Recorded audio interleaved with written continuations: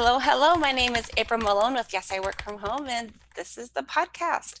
Today I have Sarah Hudson. She's a HR benefits coordinator. What do you do, Sarah? I'm a benefits manager for a large organization that specializes in HR outsourcing services. And My where are you at? specialty, I'm in the Metro Houston area of Texas. Go ahead. Tell us about what you're doing.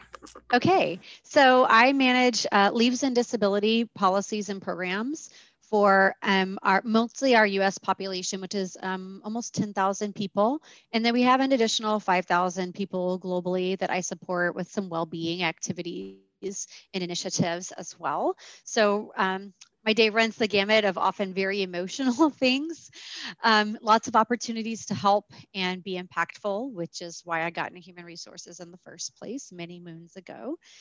So yeah, my day can be a little routine at times, or it can be the opposite of routine. If there's like an emergency or a big situation that's worthy of kind of stepping back and determining how best we can support one of our employees, no matter where in the world they are. So let's talk about you're working for an HR outsourcing firm. So you have internal things and also you're supporting other companies with their HR needs. So my specific role is internal HR only, Okay. but the kinds of things that I do are services that we sell. So we sell services like payroll administration, benefits administration, pension and 401k administration, as well as HRIS for people who are familiar with the Workday tools and cloud services. We do some of that as well, and even other HR services around recruiting and talent development. Um, we can do a suite, and some of our clients have the whole shebang, and some of our clients only use us for one of those components. It really just depends on their needs as to what we provide. Are these But my companies that exact are, role, oh, sorry, go ahead. yeah, yeah, all sizes.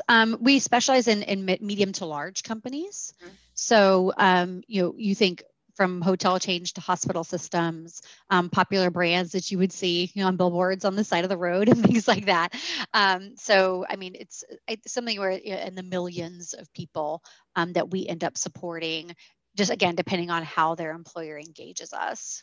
And you were starting to say my exact role, and then I like somehow. Yeah. So, but my exact role is I don't work with clients at all. I work only with our own employees, which we call colleagues. So I'll probably say that instead of employees. It's ingrained in me, Mhm. and so my job is to support our internal colleague population and others in HR, whether it's kind of like that strategic HR advisor for the business, or maybe our HR operations like call center that supports our own employees that are calling in with questions. I'm in because I'm in benefits, I'm part of the total rewards team, which most people think of as compensation and benefits, and that's how it is here. But then my other customers, if you will, could be people in our talent acquisition or talent development teams, as well as individual colleagues who may have a special need that I can help see to. So if someone internally in your company needs to call for like a leave, like a Mhm. FMLA or something like that, you would be like the internal HR team that would support, and then the rest of the company is also HR, but they're basically being outsourced to help support other companies. Am I getting this right? You're 90% of the way there. Yes. What am I So, missing? so yeah, the only thing that you didn't hit on the head there is that my role is a little bit more strategic and overarching. So I manage our vendor relationship with, for example, our LOA and FMLA vendor, which a lot of our clients also use. So we kind of we don't go to market together, um, but and then we have other vendors that we kind of do go to market with. We consider each other like partners in that realm. So we have some vendors, they'll be able to approach our client and say, hey, since you're already working with this company, we have a special integration with them. If you're interested in working with us, we can kind of streamline that implementation and some things like that. So that makes it easy for me because we have a lot of people using the same service. So if I ever have a problem, like chances are our teams work through it with somebody else and vice versa. Obviously, as the company that's kind of behind it, we do a lot of piloting and we do a lot of kind of testing on our end using our own self as guinea pigs, which is both good and bad at times. I can see that. But yeah, so I more so manage our vendor relationships, and I then get involved with a specific colleague. Generally, if there's like an escalation, if there's a unique situation that our policy just didn't account for because nobody could foresee ever needing that, or maybe like it's just something really unique. And I'll give an example of that. So we have a very generous parental leave at my company of 8 weeks full pay. Wow. And yeah, so we have a rule that if you are the birth mother, you need to take it immediately following your disability leave. So you'll have 6 or 8 disability weeks and then your bonding time. So that's 14 weeks total. Or 16. And then if you have a C-section, you get an extra 2 weeks. Okay. And then our dad's adoptive parents, any parent that's not the birthing parent, same sex partners, opposite sex partners, whatever, they get the 8 weeks and they can take it at any time, but it has to be consecutive. Like we don't have the administration and the task. We operate very lean. So when people take it, we need them to take it and then we need them to come back to work and have it be over. So no intermittent. Yeah, we can't do it intermittently. We just don't have the means to track it all with such a huge population. Some companies do. Maybe they have a little bit more staff than we do, but that's how we have to do it here. But a prime example of a time we have made an exception to that would be like a mom whose baby is going to be in the NICU for a month or two. Yeah. And she's saying, you know what, at the end of my disability period, I really feel fine. The hospital's very close. I can pop in. Like maybe they work something out with their manager where they're, got a little bit more flexibility. And then they really want to take their bonding time when their baby comes home. And so fortunately, that doesn't happen very often, but it does happen. And that's the kind of thing that we're not going to build into our overarching policy, but we kind of reserve the right, to do the right thing for people when this kind of situation comes about. So those are the kinds of times I get brought in to say, our leave administration vendor will say, hey, we have someone that's, the policy's not exactly working for them. And we think there's a way that it could, if you're willing to bend a little bit. So our vendor does a really good job of both, protecting our interests, but also looking out for our employees. And we really appreciate that. The whole idea of FMLA has been something that has been part of my conversation this week. I'm actually obviously traveling, and we've talked about this a little bit, this, but I'm traveling because I'm helping out a friend who just lost a loved one. I think that when there's like a prolonged illness, people anticipate, this, but the situation was sudden. And like, so we're kind of like trying to find out and figure out like, FMLA, usually you're supporting someone who's sick, a family member, but then can you take FMLA for yourself if you're struggling, mentally, emotionally with, this sudden change in your life. And like my friend's mother is helping support and trying to also take some time. And it's a little complicated. And I think that the bigger the organization, the bigger team they'll have for, for more leniency. But it's tricky, especially when this is, these are words you've never had to use before. You've never had to, use these policies. Yes. And the tricky part in FMLA as well is that it's not paid. So, it's great that the job protection is there, that the time is there. Some people are in a position where they can take unpaid time off, and a lot of people, most people, are not. So that's where I'm seeing trends in the industry of offering more bereavement time, not so much tying it to the exact relationship. I think the last several years have shown us, in particular, your family is who you make it. So. If you lose your best friend, is that really so different than losing a sibling? Or, so I see a lot of companies really trying to find ways to say yes, find ways to support. And when everyone's already working from home, like right now, or even jobs before, that had flexibility, it's kind of nice because you already have like some built-in flexibility to your day, and it's not so big of a stretch to say, in your case, I'm gonna go work, from another state for a little while or another city for a little while. And there's tax implications when people start moving around too, and we struggle with that a lot. When people move and they don't tell you, and then you find out they've been inappropriately taxed for a while. Yeah. But for short-term things, a week here, 2 weeks there, Yep. that's fine. So I'm really encouraged to see companies, again, I'll use the phrase like looking for ways to say yes to support people. And I think in turn, again, I may have a little bit of a rose-colored glass because of what I do for a living, but I feel like if you take care of people, they're going to try and do their best to stay productive and help their team. Not that they should do that ahead of their own self-care or family care, whatever they're doing. I just mean I think it's a two-way street. If you're willing to support people, they're willing, to come at it in good faith, not take advantage of policies or check out, Right. if they're working on something urgent, just that balance of, everybody kind of being on the same team and trying to take care of each other. I think that's becoming more prevalent. Well, if you don't take care of someone who is, under, extreme stress and bereavement, they might not be able to be competent at their job. They might bungle something, as they say, bumble. That's the right word. Bungle is the word you're looking for, or they'll leave. And then you Yeah. have, again, if I'm just putting my HR hat on for a moment, then you have replacement costs and you have downtime and it's funny, like it's not at all the same situation as losing a loved one, but when someone leaves the workforce unexpectedly, it's kind of like a little death. There's a little bit of grief. Yeah. It's someone you were working with all the time. I mean, I'm closer to my little team of 3 that I work with than I am even to some of my girlfriends right now, just because everything's been so strange and we haven't been getting together. And so, yeah, if one of us were to really quit unexpectedly or even give a standard 2-week notice, it would be a blow. So it's in everyone's interest to take care of people. Scrambling and trying to cover shifts and things too. So then it puts bigger strain on everybody.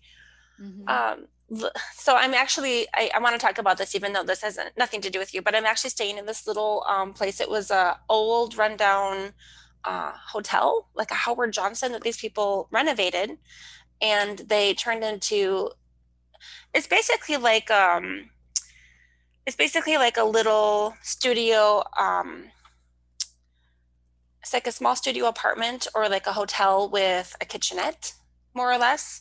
It's got, well, not really. It's got a microwave and a mini fridge and some shelving and extra drawers and things. And then it has a Murphy bed. So I've got like a little couch over here. And then this big white cabinet behind me is actually my bed that folds down. Wow. So they rent these out as either short or long-term housing options for like interns and grad students, and then people who are traveling. So they actually have some of these spaces included in like Airbnb. And do you say Vrbo or VRBO? I don't know what's the correct way to say it. I've heard Vrbo on like the actual ads. So I think say Vrbo, but kosher to say Vrbo now. The lady who actually like rented this place to me, I think she said VRBO, and I was like, wouldn't you know?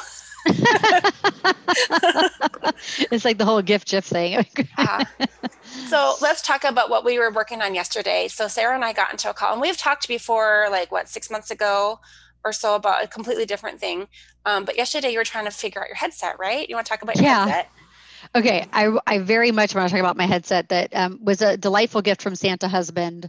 It wasn't even like he picked it up, though. I literally, it was like, this is the headset I want. Please make it happen for me. So let me back up a little bit to talk about why my headset has been so life-changing and important for my mental health. So I've been working from home for 11 years. And for the first 2 or 3 years, I worked just off my regular tiny laptop. They aren't even like extra big laptops. They're like a little 15-inch screen. And I started working on this one project, and my manager said, do you not have an extra monitor? And I said, well, that's a thing. Even though I was working from home, I'd been given a laptop at 5:00 on Friday and told, congratulations on your promotion. We'll start working from home Monday morning. At some point, please log in to make sure you can get on the VPN, have fun.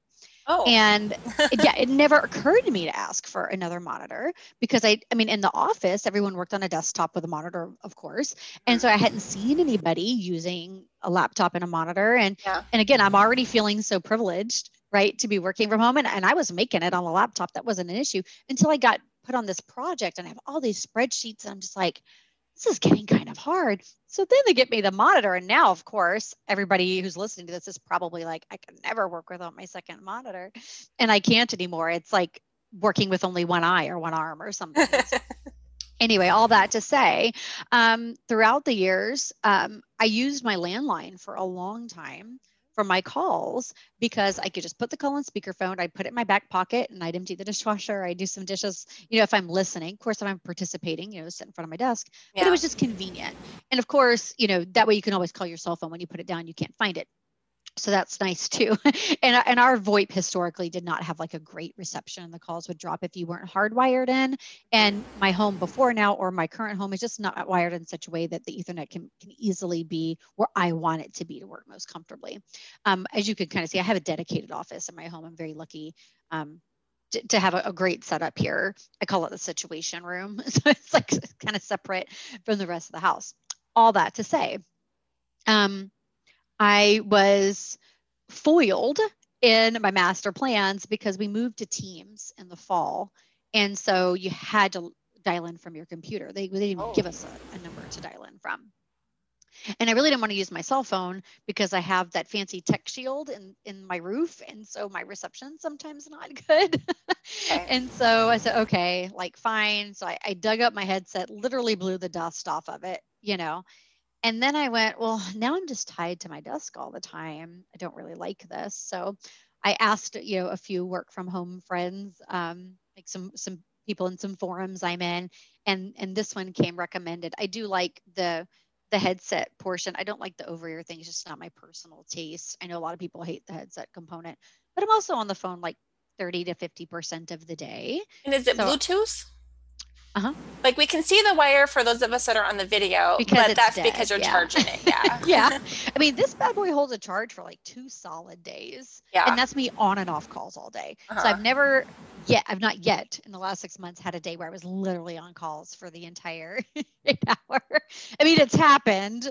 But also sometimes, I could just unplug it and use my computer speakers sometimes, like if I kind of just need the break from something. But you could basically go several days with using this on one charge. I can, especially if I'm only on 2 or 3 hours a day. It seems to hold a charge really well. So of course I normally just try to remember to plug it in every couple of days at night, and I forgot to plug it in last night.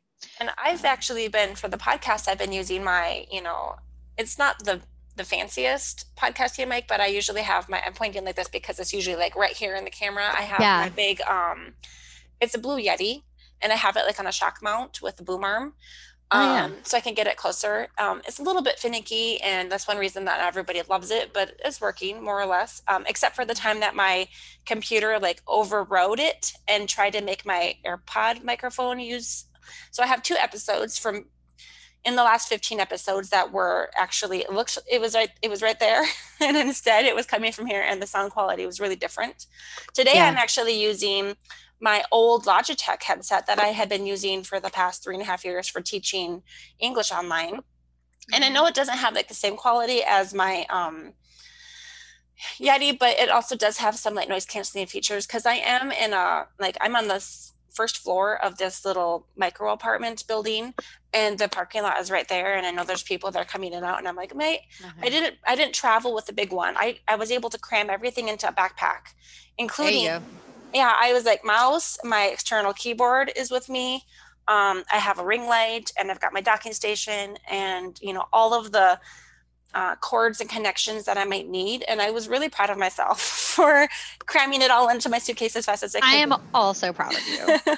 And 2 of my neighbors are pressure washing, and 2 of my neighbors have their yard people here right now. Oh, I can't hear. You could, apparently they cancel noise pretty well, because it's almost distracting me. It's so loud on my end. So, but this is a Jabra 65. I think it ran something like 225. Okay. So I'm very, very happy with it. And I see like there's refurbished. I don't know if this is a new one or a refurbished one. I don't care. I didn't ask. Mhm. It was a That, gift, and that is husband came through, so I didn't worry about it. That is definitely more than I have paid for mine. I think this one was like $25 when I got it 3 years ago. And when my kids started doing online schooling, I just, as soon as Amazon was like, it won't be 14 weeks before, because as soon as the pandemic hit, you couldn't buy a headset online. You couldn't buy Yep. anything. Like Yep. anything related to work from home materials was like gone. And Mm-hmm. so we bought two, just like whatever the bottom of the barrel headsets were for my kids to do online school, and they promptly broke. Like within, I would say, 2 months, they just broke. Wow. And yeah, like either the microphone or the headset function, like one of the other Oh, would not wow. work. Good to know. I um guess you get what you pay for in so many exactly. ways.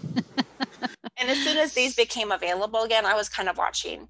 I ordered three because I have three kids who were all doing online school, and I don't want like the Oh, echo bless going your through heart. the house because sometimes they would be in the same room as us. And I knew that they have noise canceling features. My husband's headset that he uses for work doesn't. And so I'm sure that every time like the kids open the door and say, Dad, they can hear, but Yeah. if someone's pounding on the door right next to me, I'm sure you all could hear it too. But it is nice to know that it's at least taking out some of the outside peripheral Yeah. stuff. Yeah. Yeah. I agree. It's been nice. And I'm also like, well, I don't know if lucky's the right word, but my husband cannot work from home. He works on site. Oh, And we've been also extremely lucky that our daycare has remained open this whole time. My kids wow. are 3 and 5, so they were 2 and 4 a year ago. Getting anything done Little. with any age child is Yes. difficult, but Yeah. especially the little one wouldn't even sit and watch TV at that Yeah. point. Like she Yeah. wasn't there yet, Mhm. So I have been incredibly privileged to really be largely unimpacted by those aspects of the pandemic. Wow. If anything, this summer was a little slow for me last summer. Mm. With everyone working from home, like people weren't requesting leaves, people weren't requesting disability accommodations, because when you're at home, it takes out so much of it, right? You Yeah. don't need to miss work. If you feel a migraine coming on, like maybe just go lay down for an hour and then you just kind of come back, or you can just Wow. turn all the lights off and wear your sunglasses, which is in the office, you can't control those things. Or maybe it's more of like an anxiety function. Well, if you don't have to like get dressed and make up and get in the car and be in front of people, you're like, you know what, I can actually work today. So we actually saw a downtick in my personal volume. Of course, now everything's just insane. But Really interesting. And I know that a lot of people out there are analyzing the pros and cons of work from home. And I wonder if, like, decision makers and companies would be interested in seeing the HR impact, like the paid time off and sick time, disability and FMLA, if that might work in the favor of the company. yeah, I mean, like I said, we've seen like a 50% decrease in the number of people requesting like to even have an intermittent leave open. Like they either let it lapse, or we had people that potentially didn't open a new one, because again, when you're home, you have a certain degree of flexibility. And of course, it depends on your job. If you're exempt, you probably have a lot, more flexibility in your day. We do have some hourly employees who can't really flex time the same. We have a large call center population. It's a little bit different. Mhm. But even that, even if you're feeling a little under the weather and you don't want to burn up a sick day, or maybe you're out of time and you would otherwise have to take the day with no pay. I think we've all been there where, again, if you don't have to get presentable and go in front of people, you can kind of truck along. Well, I mean, I worked from home. I've worked from home for 12 or 13 years now. I think it's 13, including this past year, which definitely counts. Um, Yes. I, when you work in an office setting, especially when I was in healthcare, I was working at Mayo Clinic, like on site, right? And if you came to work with a cough, like a really bad cough, people would like stare you down with laser beams to be like, go Yeah. get out of here. I don't Needs to want your go. stupid cough. Yeah. And never come to work when you're sick and contagious like that. But when working from home for the next 10 years, I wasn't even on camera or on the phone except for maybe like a couple of minutes a whole shift. And so if I was like coughing my brains out, nobody would even know. Like Hmm. I could get my work And you done. didn't get anybody else sick, even by accident, Yeah. you know?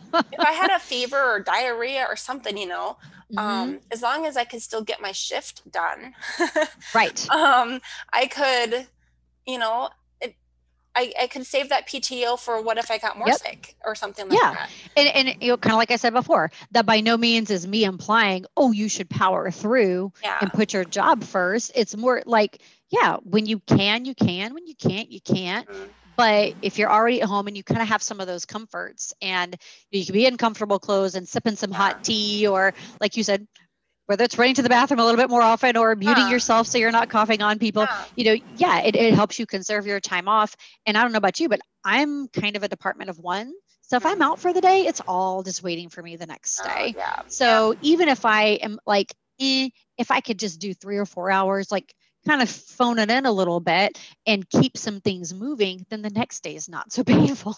Well, and You know, I worked nights, or I have worked nights almost all this time. And instead of lunch, I would always take a lunch nap. Yeah. And so I had a 60 Yeah. or 90-minute lunch, depending on the day. I Oh, advocated that's for nice. myself, and I got a flexible lunch when I had my third baby, because I was willing to be the person who continued working overnights. It was just a few of us that did that. And Yeah. and I was like, so if I'm going to do this for you, will you do this for me? And they did. Yeah. And so like, if I was really struggling, I could lay down and take a 90-minute or 75-minute nap, you Yeah. know? Set a timer. Set a timer. And yeah. Oh, so many timers. And I even had a few friends on my team who I would be like, I am leaving right now. I'm due it back at this time. If you notice that I'm not back by this time, would Please you call me. send me ring me? And we were like burning the midnight oil together. And so we all, you know, had lived that life. Yeah. And definitely covered each other, you know, like woke each other up several times. And it was a team thing. Well, and like you say, even now, like I'm on a team of basically 3. So I have these 2 very small kids. Another person has 3 kids, and her kids are like 6, 8, 10, somewhere in there. And then the other person has 2 kids that are just out of college and a high schooler. So like we're all in those different stages, but we all know exactly what the other one's going through. You know, less so me, you know, with the full understanding, but obviously, like it doesn't take a genius to kind of figure out how parenting a teenager has its own challenges too, right? And all the kids have like an extracurricular here and there or an illness here and there. And so, I mean, never once would any of us say, hey, I got to cut out early today. And one of the other 2 be like, oh, again, or, well, you know, when are you going to come back? You know, I mean, certainly if there's something really urgent, we might ask, like, should I, you know, can I help? Do you need me to work on something? Does this mean we're going to bump it to tomorrow? Just, you know, kind of cover some bases, but there's never ever been a time where I've felt like, or even in my prior job where we were on a bigger team, has anyone suggested that I shouldn't take the time that I needed, or that I should hurry up, or you know, anything like that? I've heard horror stories, you know. I'm in some of these like Facebook groups. I'm old, so I use Facebook the most, I think. And like there are some out there that are specific for, you know, people who work from home. And you hear stories, like you hear you know, is usually someone who has very like grown up children, like in their 20s and 30s, who forgot by then, I guess, like what it was like. Or it might be the person who's never, you know, had, you know, other dependents and responsibilities in that way, not being as understanding. So it exists. And I guess my thought is, you know, if you ever, you know, have a change in your lifestyle and you end up, you know, responsible for little humans. Or the way I always say it, you know, I mean, it's not the same, but like, you know, let's say you get a car accident, you have a heart attack, you just have, maybe your family member has an emergency. Like we're all going to at some point need something. And no, it's not the same as a parent who maybe has something come up once a week, you know, or different things like that. But I mean, I grew up never really planning to have kids. So, you know, until I met my husband and was like, oh, okay, we can do this. I just always came at it as, if everybody has what they need, then who really cares? Like, I don't need to cut out early, so I'm not going to. And, you know, but I've also never been in a situation where I really like had to pick up work for somebody else either. And I can completely understand where, you know, if someone's needs actually end up really ruining another person's plans, like, you know, 2 people are asking for the same day off and the parents are being given preference. Well, it doesn't mean that just because you don't have a child, you didn't have something really important to do that was important to you. Absolutely. And but again, I don't see that here. I know that it happens. So yeah, I mean, I definitely think there's a balance between, you know, kind of it takes a village in support and also but again, I feel like, at least among us, because we're all working parents, we're very cognizant of, being away for a minimal time. Maybe you're doing a spot check on email, even though you're away, like just checking on an urgency. A large part of my job is making sure that people get their disability pay. So there's been definitely times where I've been off, but I hopped on my computer for 20 minutes to answer a question or get something done to make sure somebody's pay wasn't delayed. Because if it was me, that's what I would want somebody else to do. And I think that's the other like wonderful thing about working from home, or just having the option, like even when we talk about hybrid environments and having that laptop to take home, like if I had to go to the office to get somebody paid, I wouldn't do it. I'm not going to do that when I'm on my day off or my week off. On your day off, yeah. Yeah, if I can walk down the hall and do it, absolutely. But I wouldn't drive 30 minutes to the office to do it. So it's in everyone's best interest, to have that flexibility. I feel like as I've kind of watched the whole pandemic unfold, and even before, I've always been, since I work from home, and I have for so long, and I was kind of on the, I mean, not the very cutting edge of it, but my company did go home with a remote team before many did. We had the full support for that. Can we just talk about how I survived for 10 years without ever having a video call quite successfully? Yeah. And now we're acting like we have to be on video calls to do our jobs. No, we don't.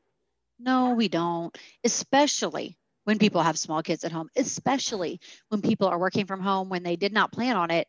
And they might be in a 1-bedroom and they have a little corner with poor lighting and insanity, and maybe they're a spouse or partner also trying to work from home, or a parent or a sibling or whatever. And it's just like, what makes me even more infuriated than the bosses who are like, or the companies who are not giving daytime flexibility, is the camera mandatory stuff. Because I'm just like, that is so unnecessary.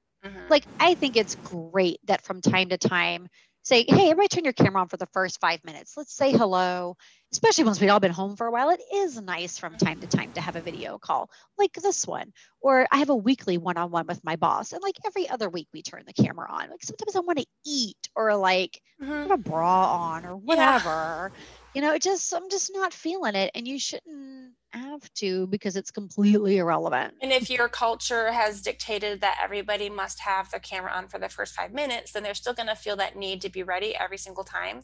My husband, and I've mentioned this a few times recently, he works for a company where just the way that they kind of did things is that even though they have video capability, I've only, like just passing through the bedroom, I've only ever seen like one person on camera in the last year. Like I'm sure that happens where I'm not in there very often while he's working, but he has never turned his camera on. I think they had one team meeting where everybody did for like an icebreaker type, team building. Yeah, that's what I mean. Like a once a month, not every meeting, like for him, it was every meeting, but like once in a year.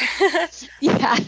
Oh, I remember what I was going to get to a little bit ago. I was going to say, it's been really interesting watching like the culture of everything kind of develop. And I know that a lot of employers are trying to watch that productivity. So we're talking about how, by having people at home, they might actually take less FMLA or, leave of whatever. Or work more hours. Yes. And we have to, there's the whole thing where some people are going to be inclined to work harder to try to prove themselves. And then there's the other people who might try to take advantage of things. And I feel like the bosses, and especially if they're, if they've been around for many years and have, lived through different, iterations of like work habits and things, they feel maybe the need to be able to see everybody, and they need to know that they're being more productive at home.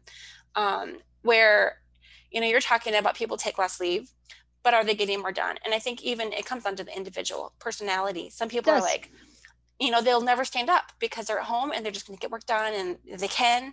And other people are distracted by their home.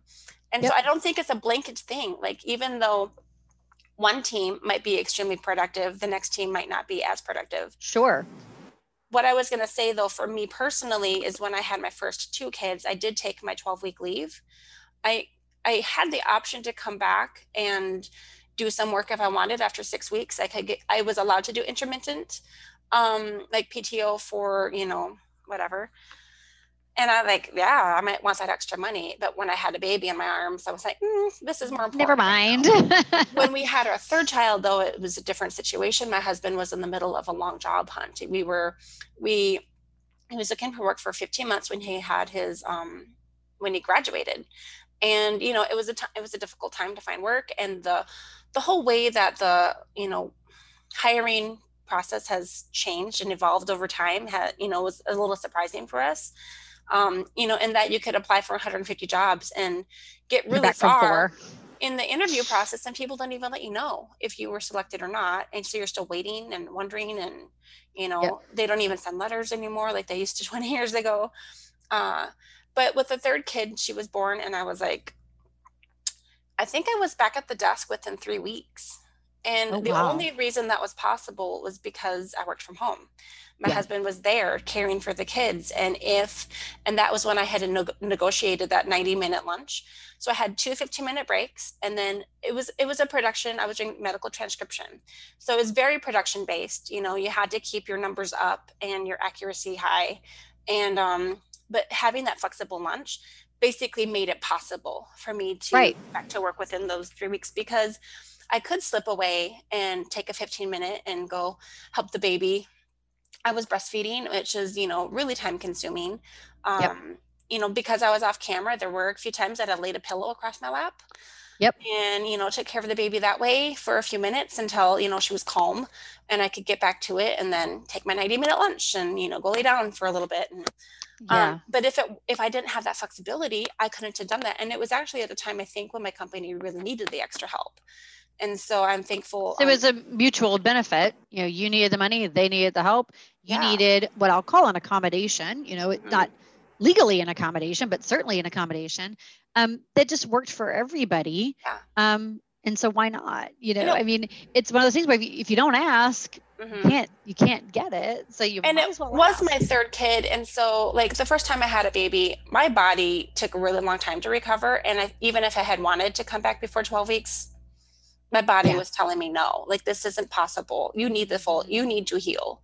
The pregnancy, the Yeah. labor and delivery was very long and drawn out. And when I had my second and third kids, I bounced back faster. And when I had my third kid, I was like, I really feel like I can do this without hurting myself. I really feel like I can Yeah. handle this Yeah. now. And we needed it. And it worked. Yeah. Let's Yeah. talk about you working from home. I've been jumping in a lot here. Yeah. So I my Where did it my start? second kid, yeah, my second kid just did something to me. I don't know what's good because ever since she was born, I'm having a little bit harder time focusing. Mm-hmm. But by and large, I mean, partly because I'm used to working from home. Like I go to the office from time to time. Like if I hear there's a potluck or something, I got Mm-hmm. priorities, and I'll stop in there. Or it's been a couple times, they're doing construction down the street. They blew a transformer, pack a bag, run in for a little while, so I don't get behind, something like that. How And I far can do that are because the you? office is really close. It's maybe like 10 miles. It's like 20 minutes. It's not, it's probably 5 miles. So it's like 25 minutes, to pop over there. It's not a big deal at all. And so, I mean, there's a couple times I had to wash my hair before I left the house because I Yeah. wasn't planning on being around people. But I mean, I can count on one hand the number of times that's happened. Usually, if I'm going in, it's because I want to, and it's a nice change of pace to be around some people. But it's none of my people. My people are all 1,100 miles away. So, because I worked in the office for a few years when I used to work in our call center before I came into HR, like I know enough people that I can usually find somebody I know to kind of set up next to, find an empty desk and be able to just, have a little bit of human interaction, which is nice. I don't miss it like I thought I would, though. I will say, when I first started working from home, I thought this will be fun for, a few weeks. And then I'll go in the office a couple of times a week. No, it turns out that was my jam. And part of it's because I'm not a morning person. Part of it, I think, is also because I've been really intentional about building my relationships with people. So I feel like I know them just as well as I would if we were in the same state Oh and yeah. working, and maybe better because of that intentionality. Because if I just knew they were there all the time and I could talk to them whenever I wanted, I probably wouldn't. Whereas like, I'm the one that's out of sight, out of mind, and most of them are all together at like Okay. our headquarters. So I really felt like I had to kind of remind people I was here. Yeah. Not even so much for like the career opportunity component, but just like because of what I do for a living. I want to make sure people know how to reach me and they know what I can do, and they know when I can help. And so that served me very well. It's part of the reason I got this job. Um, Did you 7 years ago. did you just say that they are together like on site, 1,100 miles Not, away? not anymore. They're all home now. Okay, go ahead. But So talk yeah. about this job. So when I transitioned from the call center to my first HR job, I was on a team of like 15 and we all worked from home. But a lot of them had been in the office together for many years before they went virtual, like a year or two prior. Yeah. So again, like I'm the only one in Texas. I mean, there were people in a few different states, but they all really knew each other already, you know. And so I was kind of breaking in. So it was a new role as well that hadn't existed before. So I mean, they were really excited about it, and they were really excited about me. Apparently, toot toot, they loved my interview, so they were excited to have me. It was an internal move, so I mean that part was all great. But there were times I would like ping somebody and kind of ask the question I already knew the answer to, or just say, "Hey, I have this right," even though I was pretty sure it was right, or just kind of some of those check-in things to give me just like a reason to touch base. Because again, if you're not going to bump into somebody in the hall and because my job was different from theirs, I didn't have a lot of opportunities always to reach out to people. Okay. So it might be I'd work closely with like 3 or 4 people over the course of several weeks, and then there are these 3 or 4 other people that I haven't talked to in almost a month. I'm like, that's weird. I'm just going to go ahead and just reach out, or even Initiate. sometimes just say, "Hey, I haven't talked to you in like a month. How are you?" Yeah. You know, Yeah. Because you get an idea for people who like chit chat and people that don't, Oh yeah. right? Oh yeah. So that served me very well. And in the course of that, I ended up developing also a relationship with our legal team because of some things I happened to be working on the leave side before leaves was my job. And that relationship is what got me this job, which is the job that got me out of debt, and the job that made me a grown up, Yeah. everything like that. And in October, it'll be 7 years that I've been in this particular role doing leaves in absence, which is now also well-being. It wasn't in the beginning, but it is now, which is fine because I like it. But even, I mean, today, 15 years at the organization next month, 10 years, 11 years in HR, I'm still employing all those same tactics to just like build those relationships and maintain them. And I think with everyone being home, like easier is not the word, but it's not as weird for me to just be like, "Hey, how are you doing? What's up? We haven't talked in a while," because that's what everybody's having to do. Yeah. But it's not something I had to develop the way that other people probably have because it was already how I was working. So for that also, I've been thankful for my pre-pandemic experience to power me through the last 18 months because all those skills have served me very well. What happened 11 years ago that got you working from home? So I had a situation where I had to actually consult with our internal HR team over like a workforce relations issue, like an investigation issue that had come to my attention. And so I had to provide some information, and they had to like interview me and stuff like that. And then what actually happened was the guy that sat next to me, I was in a standard cubicle, at the time in the office. And the guy next to me was like really jonesing to get out of that particular job. I mean, I was over it too, but my boss had just retired and I was kind of doing some of her job and mine. And I was a couple months away from finishing grad school, 6 months away, 1 semester away from finishing grad school. So I was like, I can worry about this in the new year. It's like the May, June timeframe. And my cube mate slides a piece of paper onto my desk and he was like, "Hey, I check the job board every Monday morning because I'm trying to get out. This job's not for me, but I feel like it was literally written for you. You should go apply for it." And I was like, "Okay, I'll look at it, later." So fast forward to like Thursday morning, because usually jobs are only posted for like a week or two. It's not forever. At least then they weren't. Now it seems to be dragging out a little bit. But anyway, so he comes back to my desk like Thursday morning, and he literally sits and he goes, "I'm not moving until I see you log on and at least read this and click the apply button. And what you do after that is up to you." I was like, "Okay."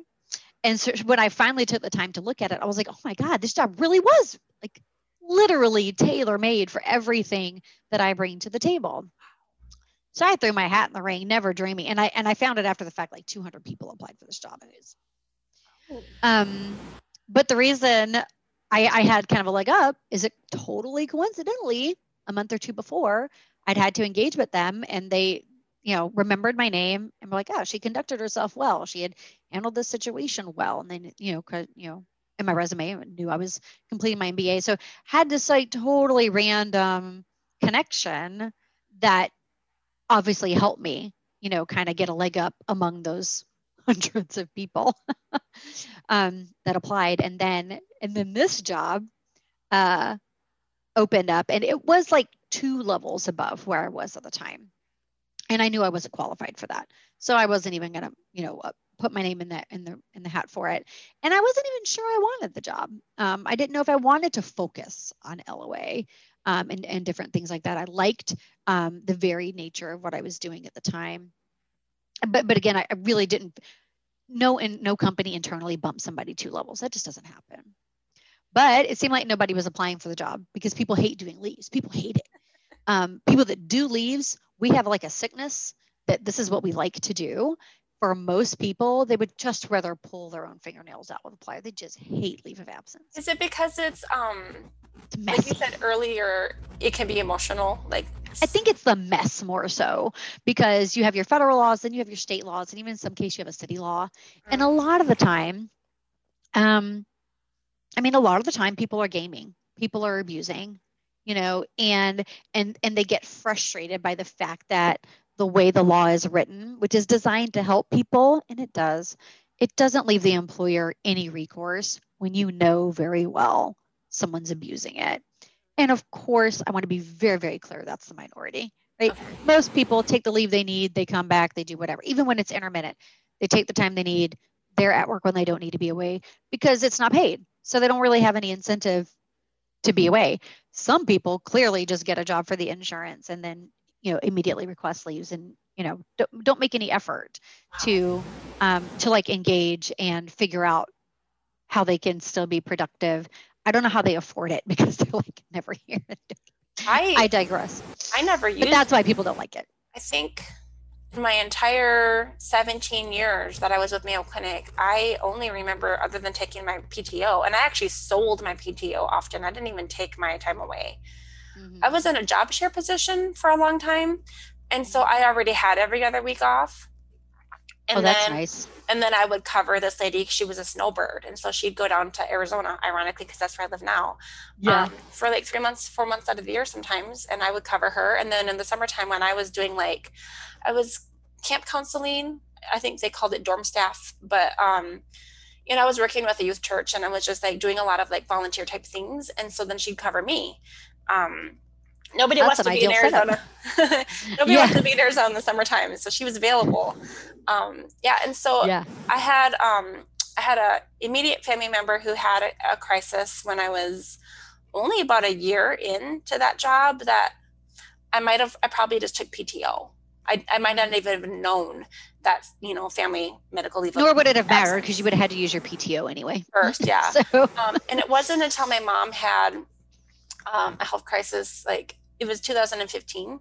I was pregnant with my 3rd kid. And that's the first time I really ever remember talking with my supervisor and being like, my mom needs me urgently. I'm getting on a train tonight and I don't know when I can be back.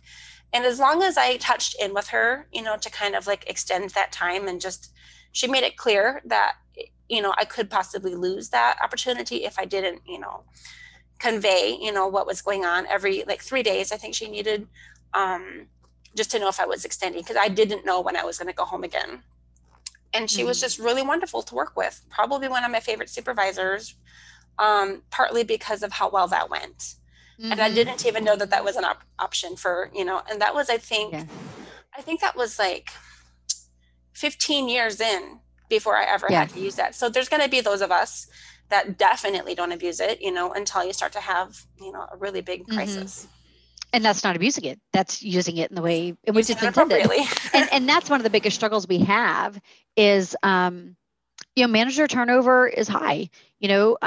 At least at our organization, we have a lot of new managers all the time. You can get everybody trained up, but then they leave or they promote. And so then we have another manager coming in.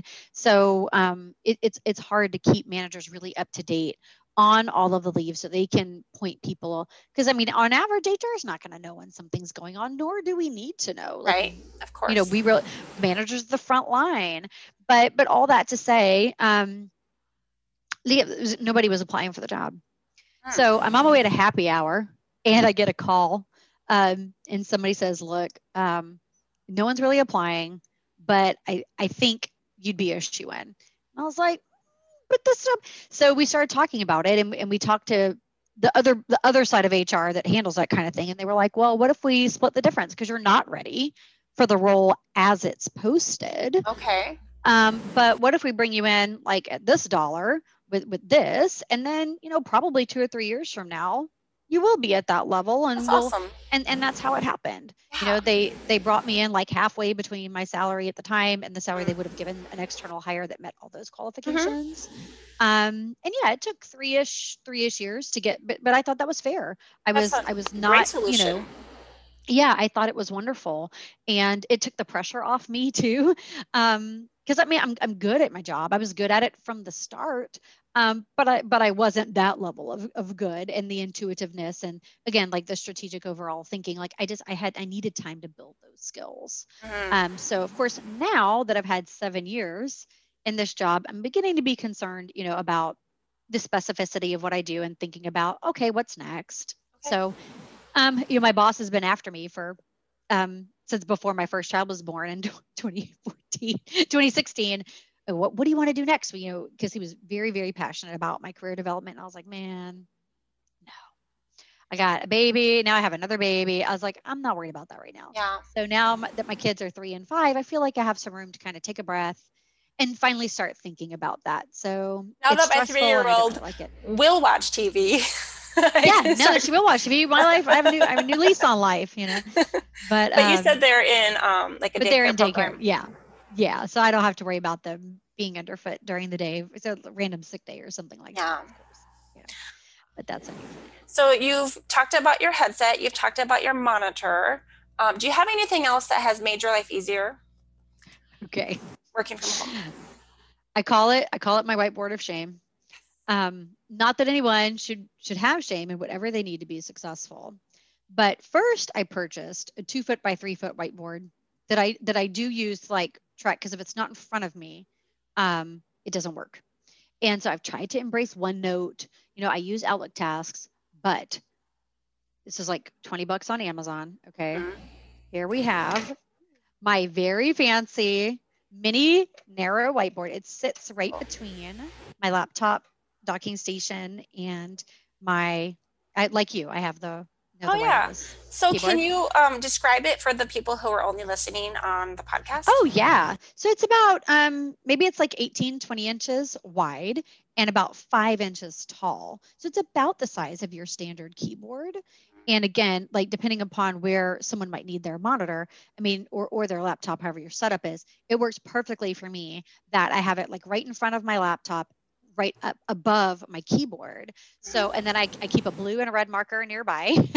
And so like if somebody needs something from me today, then I can like quickly write it down. It stays in front of me. Or if there's something I want to make sure I follow up on tomorrow, because of course I still have like random to-do lists and things like that, but it really helps me keep track of the most urgent things that are going on right now. What do blue and red signify for you? It just is a visual for me, because if it's all the same color, it all kind of blurs together in my head.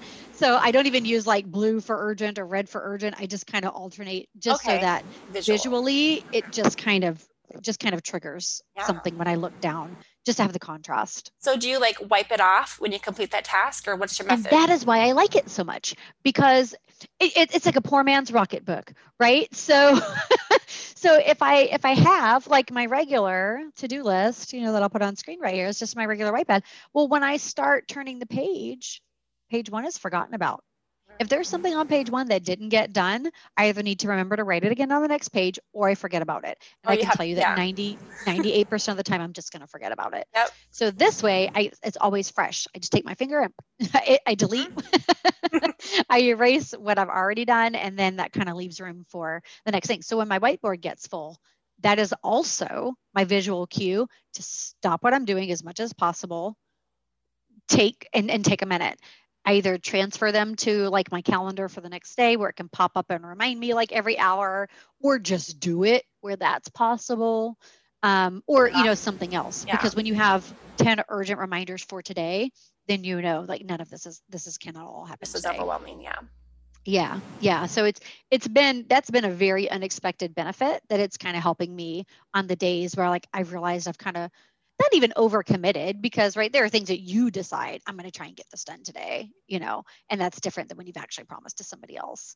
But like I said, particularly because I deal with people's pay at times, there are things that are time sensitive, like before a payroll cutoff date, that I want to make sure I resolve, and it kind of, yeah, it's a nice visual, a nice practical, and I mean, it was totally inexpensive. So it's been the best professional decision I've made in 2021 was purchasing that little bitty whiteboard to go in front of my keyboard. And if that's just not indicative of the last 18 months, I don't know what is. I like it. I might need to get one. I've found a few things that help. But with my workflow right now, you know, I'm kind of in between like teaching ESL, but not as many hours as I used to. And with that, basically, I just had to make sure I got to my computer in time for my first class. And then it just did it for the next 10 hours. I would just teach. And I kind of liked that. It's when I was a secretary that it got tricky, because I was managing a really busy surgeon. Not only taking his phone calls from all of his patients. I worked in urology, so I'd get these men calling me to talk about their parts. Yeah, every day, and their pee. You know, so it was really fun and interesting, and actually sometimes amusing. Not in a creepy way or anything, but just, you know, they're very urgent. They're very urgent matters. But I could appreciate if you're needing to contact a urologist, it's not a casual issue most of the time. And so I would be getting calls, but I was also needing to manage like his travel calendar and like booking flights. And like I had never booked a flight to, you know, Beijing before, and you know, how much time does it take to drive across Paris to get to the other airport, you know, because that's the only option. And then also needing to get like his paper PowerPoints printed off and sent to Hawaii for some presentation, and managing the priority of the guy who has surgery the next day and needs to know that he cannot blah, blah, blah, something before surgery.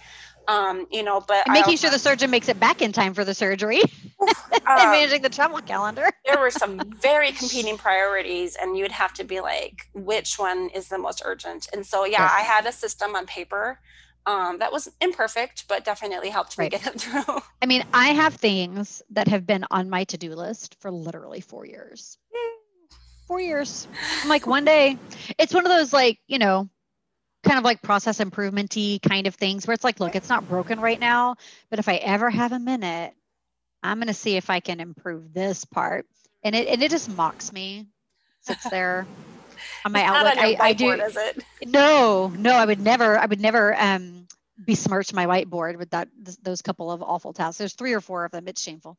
But I use my Outlook tasking, and I just put them out a month. Every couple months, I just put it out another month, and I think maybe next quarter I'll do it. Right. But I feel like those reminders, like I feel like my brain turns off when I keep seeing them. Like I have those things too. If it's not a unique way, like if it doesn't come in a different way, it's just like, it's like hitting your snooze button when you're mostly asleep. Yes. Like, did that even happen? And that's why I just put it out for a month, because there's no point in hitting like the 5-minute or the hour reminder.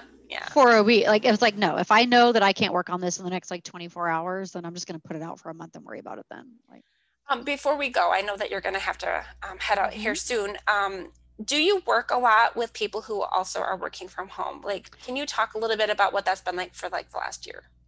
Yeah. So before the pandemic, about half, maybe 60, half of our population of 10,000 was already working from home, like formally, whether they might have popped in the office sometime, maybe. But there's a lot of people that work where we don't have offices, and, you know, the west coast of Oregon, or like Wyoming and Montana, those kinds of things. But then we had like another 10 to 20%, I don't know the exact number, that was just in and out of the office from time to time, you know, just either for their work-life balance, or they'd come in when they had meetings, or, you know, or again, like sometimes certain childcare things, like one day a week they didn't have a sitter, whatever. So when we transitioned to working from home, you know, it was very interesting, because we had a ton of people for whom it was like, this is fine. This is fine. It's my life anyway. Like myself, like, okay, fine. And it was hard to be empathetic to the people who were frustrated at working from home. It's like, I'm doing it for 11 years. Like, put your big girl pants on. This is a good Come on. life. Don't you like it? And then I have to tell myself, okay, but not everybody likes this. Yeah. And again, like I was saying earlier, not everyone lives in a situation that is conducive to productivity and time to think. And then when you add in children that were homeschooling and things like that, we obviously that's a whole different scenario. Oh. But also we have like our younger crowd, like our under 30s, who I know are really struggling. Not only am I seeing it in my organization, but in other industries as well. With that connection, mentoring, really feeling like this is not how I wanted to start my career, working at home by myself. Like I wanted that connection. I wanted that. So as part of my job, I'm part of some of our BRGs, our resource groups, and we have one for virtual colleagues, we have one for female colleagues, and then a host of underrepresented communities as well. So I've tried to engage with those groups, kind of just explain how you can connect with people. A large part of well-being is also like the diversity inclusion component, and we have somebody else who extraordinarily manages our diversity inclusion program. Good. So I don't at all intend to imply that I'm an expert in that field, but we do work closely together, because if you do not feel included and if you do not feel represented, then your mental well-being suffers, and then your work life suffers, which, as we were talking about before, if you're not being productive, that's a problem for us, but it's also a problem for retention, for engagement, and keeping those things healthy is in everyone's best interest. Go ahead. I was just going to say, so what we've really been trying to do, away so much from the leaves and disability component, because for most people, being home solves a lot of their problem, whether it's mobility, whether it's mental health. Again, we see fewer people requesting leave, and we see fewer people with open leaves taking time because they're home and they're comfortable. They're able to mitigate the symptoms that would have been unmanageable in the office, which again benefits us because they're able to be productive, and benefits them because they're not wasting their vacation days that they could be using to actually relax and recharge, because they're having, they're struggling with anxiety today, or they're struggling with a migraine or something like that. So, as I said, by no means should someone be putting their job above their physical or mental health. But, to the extent that we can help people maximize their benefits, working from home helps you maximize your benefits without question.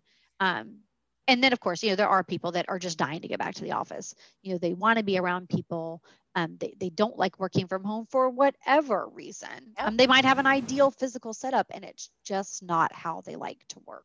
Or some people cannot manage the noise in their home. Like they might have yapping dogs and kids who are, having special needs, or might be loud or something like that. I actually just learned this week of a thing. So I'm renting this little micro apartment thing, whatever they call it. But I heard the other day someone say, you know how you can rent a hotel? Some hotels you can rent the room by the hour. Yeah. Well, that's actually a thing. Like now you can do like some daytime rentals. I've heard about that. For work from home, for the people who needed a quiet place to go work, and nothing sleazy or weird about that. Right. A lot of times those rooms are available for many hours in the daytime, and they're only being occupied at night. And I can see that being like a really nice way for those hotels to kind of double dip a little bit as far as. Well, and two, like if you are largely working from home, even if you had some expense around those kinds of things, and even if your company doesn't cover it, when you look at what you're saving, wardrobe, lunches, commute cost, wear and tear, if it's your own vehicle, or, time spent on transit, the time alone, is huge. And never mind the fact that you're not paying for gas or, commuting cards or whatever. If from time to time you have a little extra expense, you're still coming out way ahead financially in that game. Yeah. Sarah, do you have any last thoughts before we wrap up? I would just, I think, like to acknowledge what you talked about when you said you asked, for that extended lunch. I would say, if there's something you're not getting from your employer right now, and they haven't already explicitly said it's off the table, just ask, and even if they can't say yes right now, they might be able to say, can you ask me again in 2 months, or can you ask me again at the new year? Because, even if something isn't possible today, it doesn't mean it's never going to be possible. And I think the pandemic has shown us that. How many people, would have loved to work from home and were told we really can't. And the company probably really thought they couldn't until they had to, Yeah. right? Necessity is the mother of invention. So I think, and it doesn't mean I'm sitting here as a leave specialist, but it doesn't mean it has to be medical in nature that can help facilitate a process, because there are legal requirements when it's medical in nature in many countries, not just in the U.S. But even if it's not, even if it's work-life balance, just ask, because all they can say is no or not yet. Very good. Sarah Hudson with April Malone for Yes, I Work From Home. You are in the Houston metro area. Is there a way that anybody would be able to find you if they had any questions about HR related things? I don't know if I should. Yeah, I am Sarah Hudson, SPHR on LinkedIn. Okay. If anyone wants to chat. Sounds great. Well, thank you so much and appreciate your time with me today. Have a good one. Thanks, April. Have a great day. Thank you. Bye.